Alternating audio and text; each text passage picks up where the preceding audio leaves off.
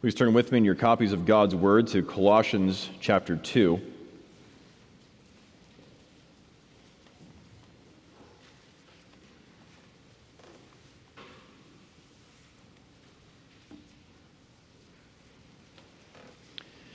As we will look this evening at verses 11 and 12.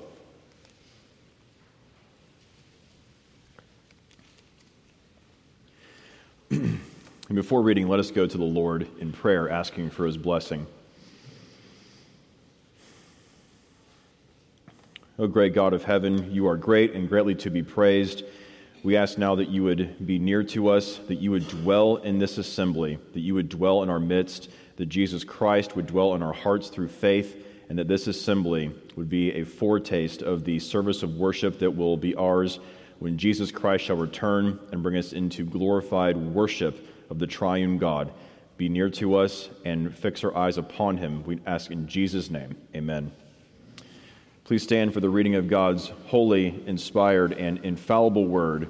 Colossians chapter 2, beginning at verse 9.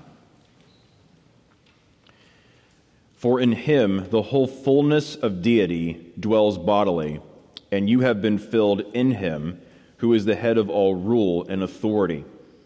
In Him also you were circumcised with a circumcision made without hands, by putting off the body of the flesh by the circumcision of Christ, having been buried with Him in baptism, in which you were also raised with Him through faith in the powerful working of God, who raised Him from the dead.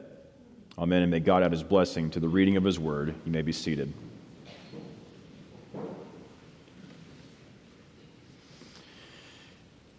Here in verses 11 and 12, Paul is continuing his train of thought from verses 9 and 10. As we read there, Paul is unpacking the fullness of Jesus Christ.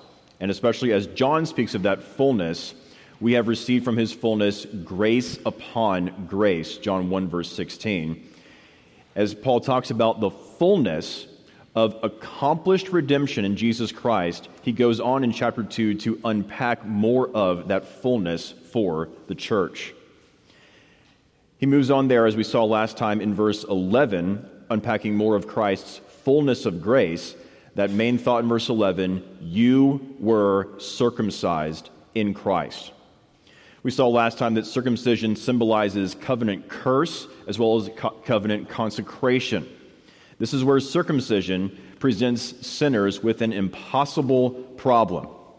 Any sinner who would consecrate himself to God can do so only by coming under the knife of God's full judgment. That is what circumcision symbolizes. Thankfully, what is impossible with man is possible with God. No sinner can come under the blade of God's judgment and then successfully pass through that judgment onto living consecration unto God.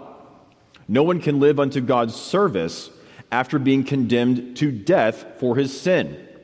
Thankfully, the death and resurrection of Christ resolves this impossible problem for us. In His death, He took our curse upon Himself and was condemned to death in our place. And in His resurrection, He brings us through death and curse and condemnation to life and blessing instead. This true and ultimate heavenly significance of circumcision is for all believers, as we saw last time. It is for Jew and Gentile, for male and female, for the entire kingdom of God in the work of Jesus Christ. And as if that were not amazing enough, Paul moves on from the heavenly significance of circumcision to the similar heavenly significance of baptism here in verse 12. Verses 11 and 12 being connected, you were circumcised, in verse 11, is the main verb here. And now moving to verse 12, we have a statement that modifies that verb, having been buried with Him in baptism. So this multifaceted spiritual reality, circumcision from one angle, baptism from another angle, these two things, circumcision and baptism, are so intimately connected because we receive both of these things in union with Jesus Christ. Did you notice as we read this evening the repetition of in him from verses 9 to 11? In him you've received fullness. In him you were circumcised. And as we come now to verse 12, unpacking more of the fullness that is yours in him by faith, we see first of all, union with Christ in his death. Union with Christ in his death. That's in the beginning of verse 12. Having been buried with him in baptism. The sequence from verses 11 to 12 is striking. We don't have a sort of generic union with Jesus Christ. Rather, we are united with Christ in his death and resurrection from the dead. Each phase in the life of our Savior is of significance, of eternal significance for his people. And as we look peering more into this glorious reality of union with Jesus Christ, to be in him, as Paul puts it here, we notice something amazing. Not only was the death and resurrection of Christ for us, but we also died with him and were raised with him in his death and resurrection. We'll hear more about this later. Paul is able to move on from the heavenly significance of circumcision, in verse 11, to the heavenly significance of baptism in verse 12, because they get at the same reality in slightly different ways. We saw last time that circumcision is oriented toward heaven because anyone who would eat of the tree of life and pass into heavenly glory must first come under what was surrounding the tree of life, the flaming sword of God's judgment. That is what the angels guard the tree with in Genesis 3:24. But thankfully, later on in Genesis 15, we see God's promise that he will take the curse-bearing upon himself for his people. That is the background of circumcision when God institutes it for Abraham in Genesis 17. Baptism has that same significance, that same orientation toward heaven, a new realm where man can dwell with God in consecration and worship. Now, as we speak about baptism in relation to circumcision, it's good for us to remember that in the history of redemption, there are at least 3 events that the Bible calls baptisms. All these in ways showing us the heavenly significance of baptism. So within this first main point, baptism number 1 is Noah's flood. Think of how Peter talks about this in 1 Peter 3, how God's patience waited in the days of Noah while the ark was being prepared, in which a few, that is 8 persons, were brought safely through water. Baptism, which corresponds to this, now saves you, not as a removal of dirt from the body, but as an appeal to God for a good conscience through the resurrection of Jesus Christ, who has gone into heaven and is at the right hand of God with angels, authorities, and powers having been subjected to him. Now, briefly, Peter shows there that the background of Christian baptism is the judgment waters in Noah's day. In one instance of water judgment, God's people were saved, Noah and his family, and God's enemies were condemned to death, the rest of the world. By identifying with God and following him, Noah and his family passed through the judgment waters, but by rebelling against God, the rest of the world came under the judgment waters in condemnation. And once that event was finished, Noah and his family were brought into a new realm. Think of the creation, the new creation language that God gives in Genesis 9. They were brought into a new realm to enter into God's presence in his mountain dwelling on Ararat, offering him the sacrifice of praise free from enemy threat. That's one baptism. Baptism number 2, the crossing of the Red Sea. Paul makes this explicit in 1 Corinthians 10. For I do not want you to be unaware, brothers, that our fathers were all under the cloud and all passed through the sea, and all were baptized into Moses in the cloud and in the sea, and all ate the same spiritual food, and all drank the same spiritual drink. Very similar to Noah's flood, Paul shows that the significance of Israel's crossing the Red Sea must be communicated in the monumental shift that takes place in a baptism. In one instance of a water judgment, God's people were saved and God's enemies were condemned. Israel was set free from bondage in Egypt, and they were freed from the threat of being taken back to bondage by the pursuing armies of Pharaoh. God's people were saved, and the enemies of God were condemned as the Egyptians drowned while the Israelites passed through on dry land. By God's discriminating grace, Moses and the Israelites passed through the judgment waters, but because of the satanic hardness of heart of Pharaoh, the Egyptians came under the judgment waters. And like unto in Noah's day, once this event was finished, Israel was brought into a new realm to enter into God's presence in his mountain dwelling at Sinai, offering him the sacrifice of praise, free from enemy threat. That's the second baptism. The third baptism in the history of redemption is the atoning death of Christ. Listen how Jesus talks about his upcoming death in Luke chapter 12. I came to cast fire on the earth, and would that it were already kindled. I have a baptism to be baptized with, and how great is my distress until it is accomplished. Do you hear our Lord Jesus Christ anticipating the horror of the outpouring of God's wrath upon him on the cross as he is filled with distress? Like the world in Noah's day, like the Egyptians in Moses' day, Jesus Christ is about to be identified by God as an enemy of God and condemned to death. What we saw last time, as Paul calls the death of Christ his circumcision, recounting the language of Isaiah 53, how Christ was cut off out of the land of the living, Christ himself also calls his death a baptism, as he will come under the fire of God's wrath in place of sinners. Do you see how Scripture speaks of the same thing in these two ways? The death of Christ being from one angle his circumcision and from another his baptism. But praise God that out of this judgment baptism will come the outpouring of blessing. 2 Corinthians 5:21. For our sake he made him to be sin who knew no sin, so that in him we might become the righteousness of God. It is out of the curse-bearing of Christ that comes blessing for those united to him. Out of Christ's passing through the hell of God's wrath upon earth comes our passing into heavenly blessing in Christ. I think of what this brings us into, the realm this brings us into.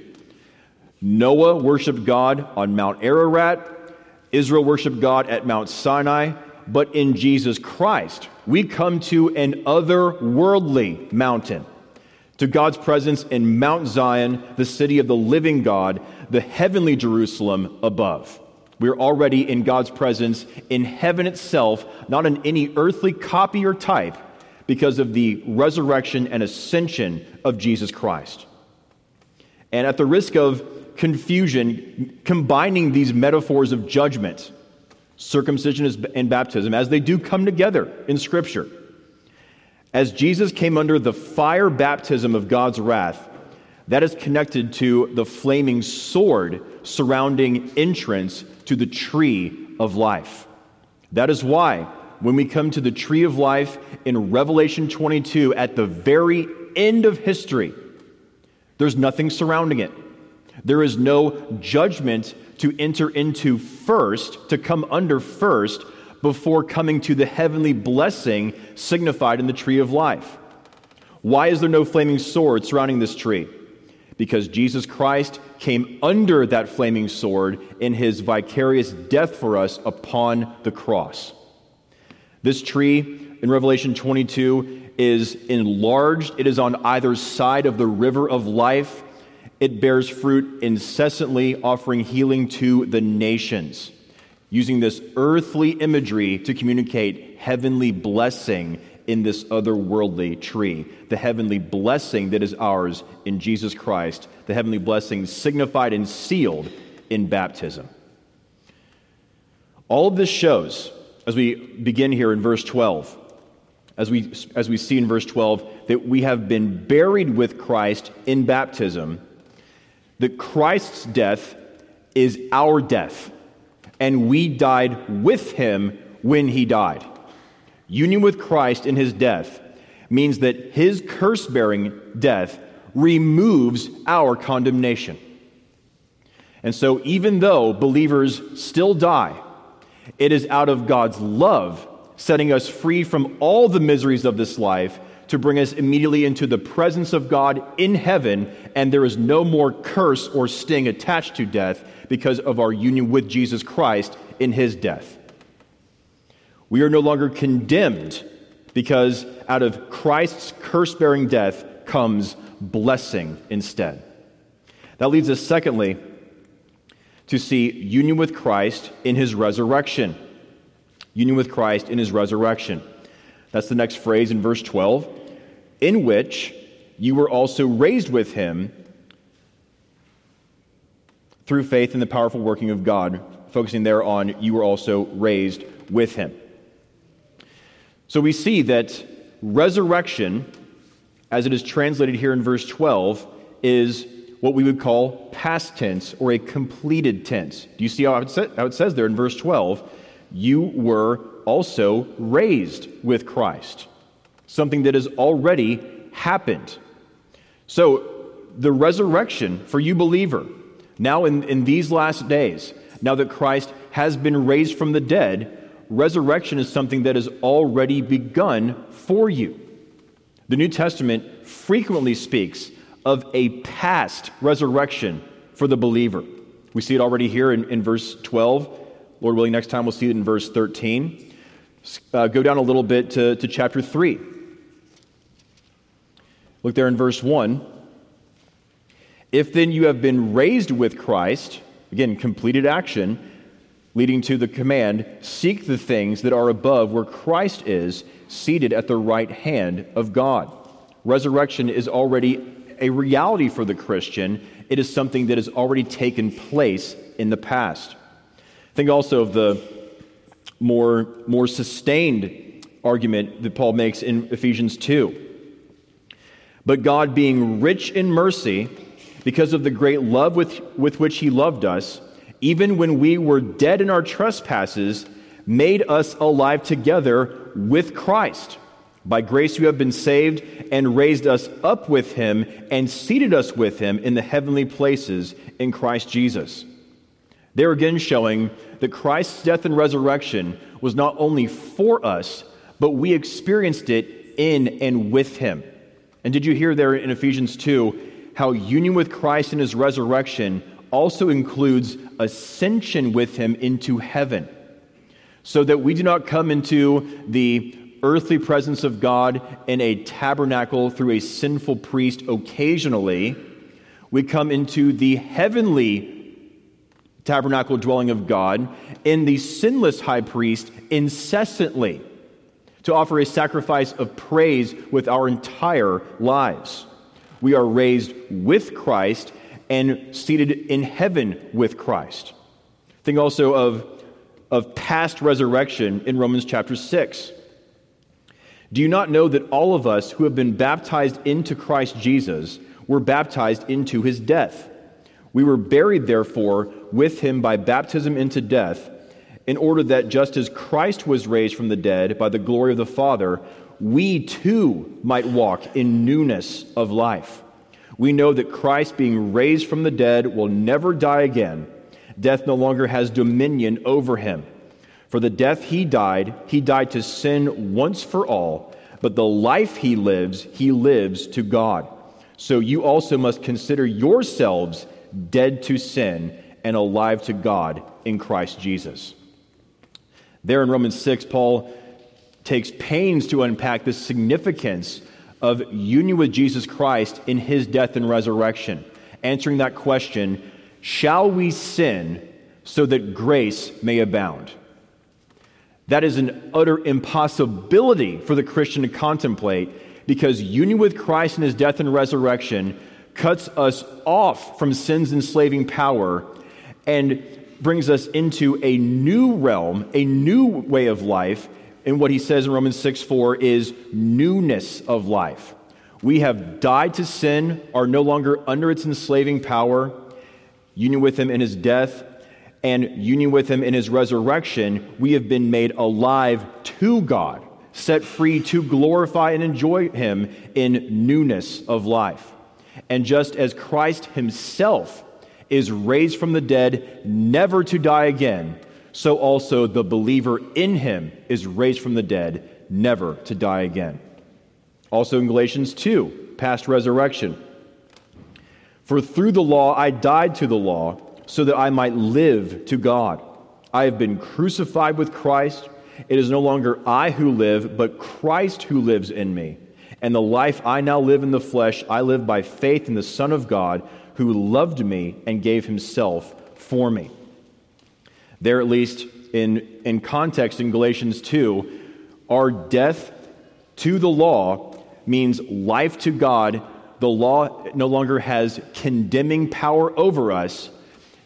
It is not the power over us that condemns us or forces us to keep it in full, to earn righteousness with God. We have died to the law, being united to Jesus Christ in his resurrection, as he is the one who fulfilled the law for us and gives us his righteousness, that we may meet God unafraid. Also in Philippians chapter 3, past resurrection for the Christian, as Paul talks about the overwhelming superiority and significance of knowing Christ and gaining Christ. He says there in verses 10 and 11, that I may know him and the power of his resurrection, may share his sufferings, becoming like him in his death, that by any means possible I may attain the resurrection from the dead. Richard Gaffin points out that the order there is not what we would expect. We do not identify with Jesus Christ in suffering, death, and then resurrection. It is rather, we now know the power of his resurrection and then have fellowship with him in his sufferings. So the order there is, we know resurrection life now in Christ, in the inner man, to then walk through this life having the fellowship of his sufferings. That cuts at the root any sort of triumphalism, any sort of taking over the culture, any sort of false gospel of no more suffering for the Christian. It is deeper and more glorious for the Christian that you have resurrection life in Jesus Christ to then experience all the miseries of this life in a profoundly greater way as the fellowship of his sufferings, being conformed to him. It is that resurrection power that is at work in the believer, making our sufferings to have eternal, heaven-oriented value. That's what Paul himself came to learn in 2 Corinthians 12. Remember that thorn in the flesh that Paul had and prayed constantly for Christ to remove it from him. What was Christ's response? He said to me, "My grace is sufficient for you, for my power is made perfect in weakness. Therefore I will boast all the more gladly of my weaknesses, so that the power of Christ may rest upon me. For the sake of Christ, then, I am content with weaknesses, insults, hardships, persecutions, and calamities. For when I am weak, then I am strong." Paul learned that in the overwhelming weakness of our frail condition, that is where the power of Jesus Christ is manifest and brought to perfection, so that, at least in part, it is abundantly obvious that all the glory belongs to him and not to us, to our own ingenuity or cleverness. To summarize all this, as Richard Gaffin puts it, this glorious teaching of how resurrection is already true of the believer. Listen to how Gaffin summarizes this. At the core of their being, in the deepest recesses of who they are, believers will never be more resurrected than they already are. And so that shows us how when we finally do come to what is not yet, when we come to bodily resurrection, that will merely, we could say, advisedly, that will merely be the open and public manifestation of the resurrection life that we already have now in Jesus Christ. It will be made manifest bodily, what is already true of us inwardly. So again, we see that this comes in union with Jesus Christ. Verse 12, in which you were also raised with him. Not only was his resurrection for me, but I was raised with him. Because the principle is this: as goes Christ, so goes the Christian. That leads us, thirdly, to see union with Christ by faith. Union with Christ by faith. That's the next portion of verse 12. Through faith in the powerful working of God. So how do all these things come to be received by us? How do we have ownership of all these glorious things? Is it by being baptized? By coming under the water, the sacrament of water baptism? No, it's very clear there in verse 12. Through faith. That explains, if you were wondering, why the rest of the history of Noah's family is rather bleak. There was great curse pronounced in Noah's family. Or in Israel, how tens of thousands of them fell in unbelief after experiencing the reality of their baptisms in the history of redemption. Whether it was Noah's son or whether it was the Israelites who fell because of unbelief, that's the point. Those who were cursed did not receive what was displayed to them through faith. They witnessed it. They, in some sense, experienced it as being part of God's people, but they did not truly and vitally take hold of it through faith. They hardened their hearts and rejected it in unbelief. This points up the significance of faith as Paul talks about it with respect to circumcision in Romans chapter 4. Romans 4:11. Abraham received the sign of circumcision as a seal of the righteousness that he had by faith, while he was still uncircumcised. The purpose was to make him the father of all who believe without being circumcised, so that righteousness would be counted to them as well. So do you hear there, as Paul unpacks the significance of the sacrament of circumcision, Abraham was not justified by circumcision. Genesis 15:6. Abraham believed the Lord, and he counted it to him as righteousness. Physical circumcision did not save Abraham or the Pharisees any more than water baptism saves you or me today. Think of the thief on the cross. Without ever receiving baptism or the Lord's Supper or church membership or any of the means of grace, fellowship with believers, anything, he truly believed and was truly converted. Luke 23, after this believing thief rebuked those who mocked Jesus, he turned to Jesus and said in true childlike faith, Jesus, remember me when you come into your kingdom. Do you remember how Jesus responded to him? Truly I say to you, today you will be with me in paradise.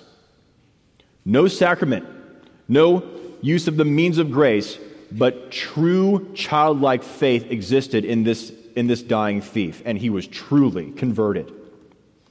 Romans 4 makes clear that the sacrament of circumcision was a sign and seal of the God-approved, God-given righteousness which is received only by faith in God's promise.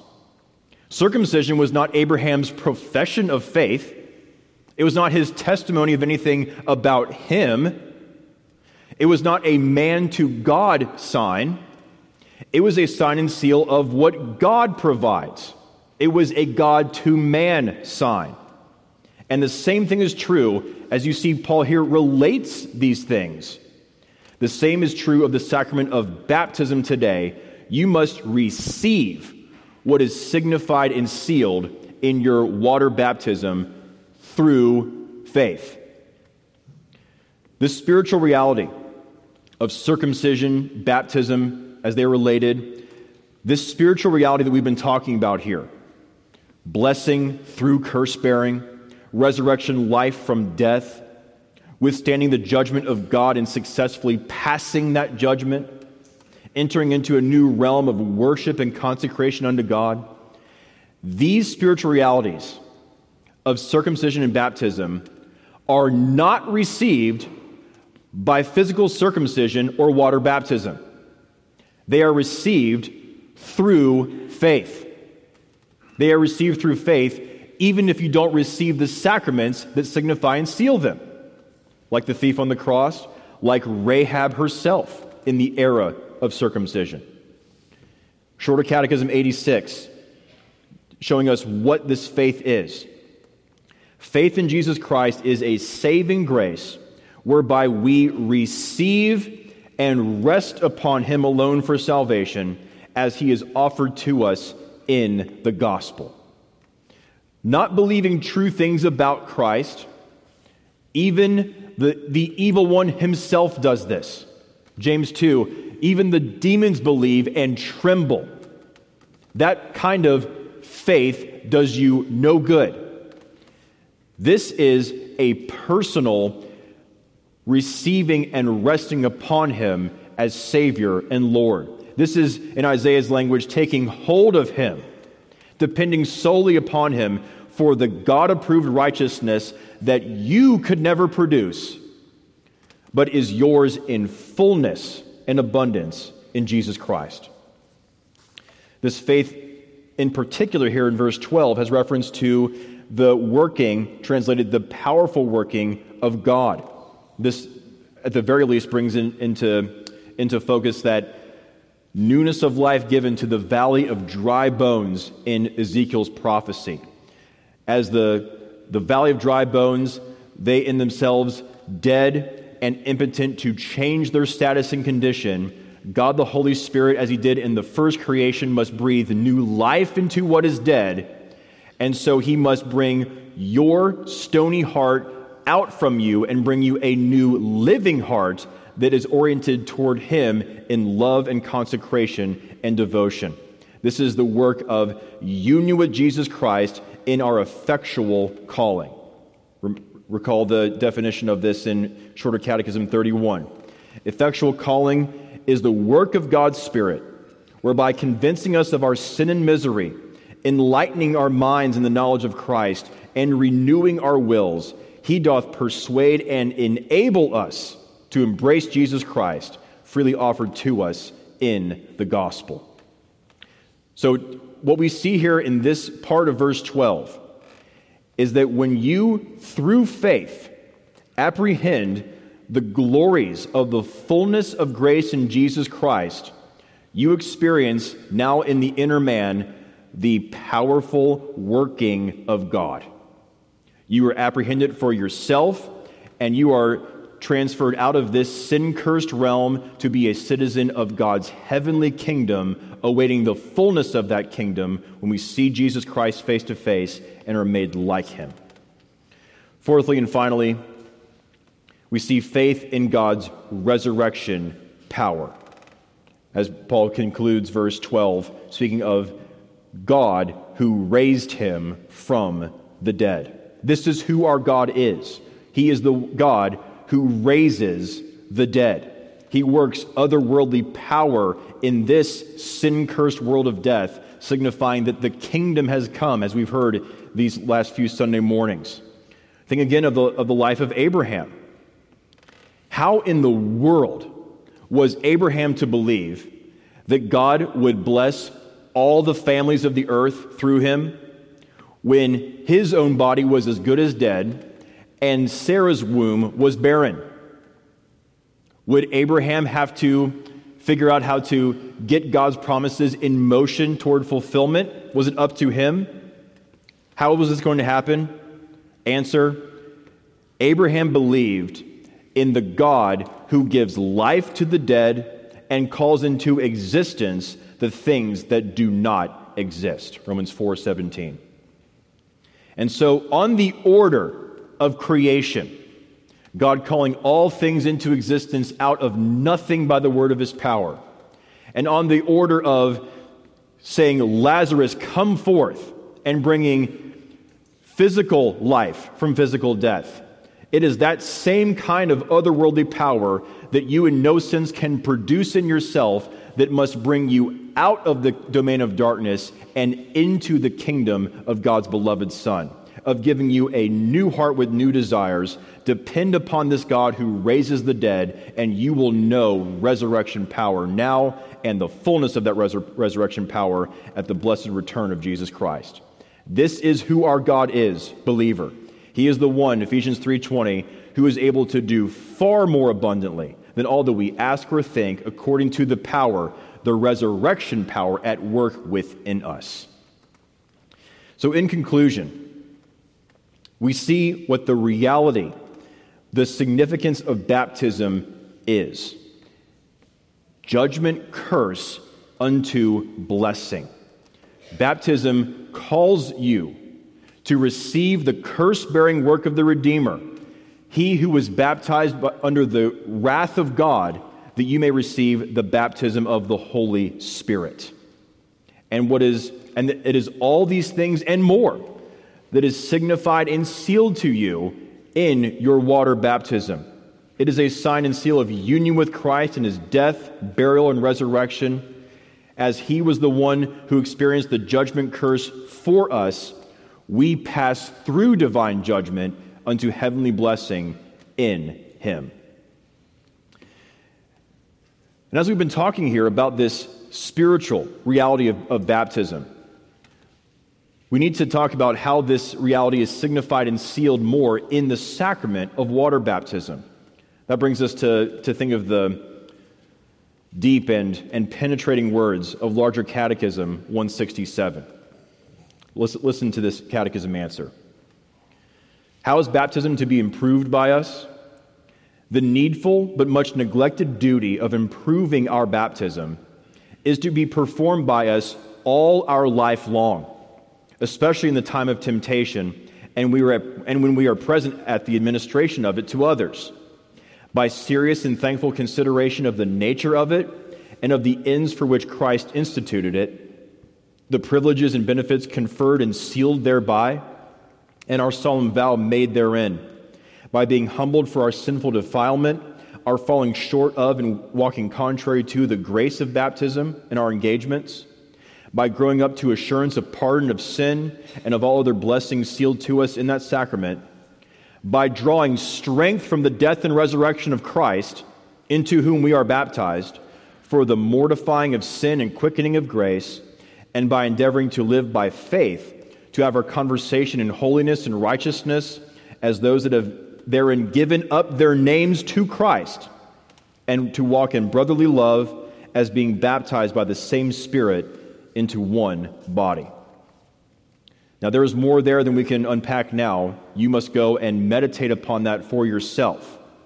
But at the very least, what is signified and sealed in the sacrament of baptism, at the very least, is that you are not your own, but belong to Jesus Christ, who is signified and sealed in that sacrament. It's like Luther talked about. Luther did not say, I was baptized. He spoke in terms of, I am baptized. Luther saw that, at the very least, baptism shows that I have a new identity. I belong to God in Jesus Christ, and I am not my own. It'd be like saying, I was married versus saying, I am married. July 7, 2012, yes, I was married, but I continue to be so. Right?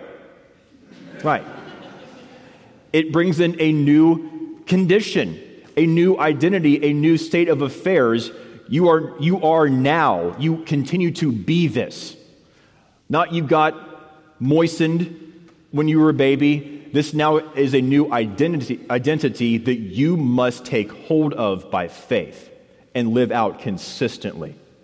As Sinclair Ferguson puts it, throughout the whole of our Christian lives, our baptism points us to Christ and to all the blessings faith finds in him. It is a perpetual reminder of Christ's grace and a summons to an entire life of trust and obedience. This is what the heavenly significance of baptism compels us to be who we are. As you have received Christ, so walk in him. As you have been marked by him as his disciple, follow him and learn his ways. As you are a sheep in the care of the great shepherd, trust in him and fear no evil, not even in the valley of the shadow of death. As he suffered hell on earth to make us citizens of heaven, watch and wait for him, dear believer, and keep going until you see him face to face, are fully transformed into his glorious image, and dwell in the place he prepares for us. Come quickly, Lord Jesus. Amen and amen.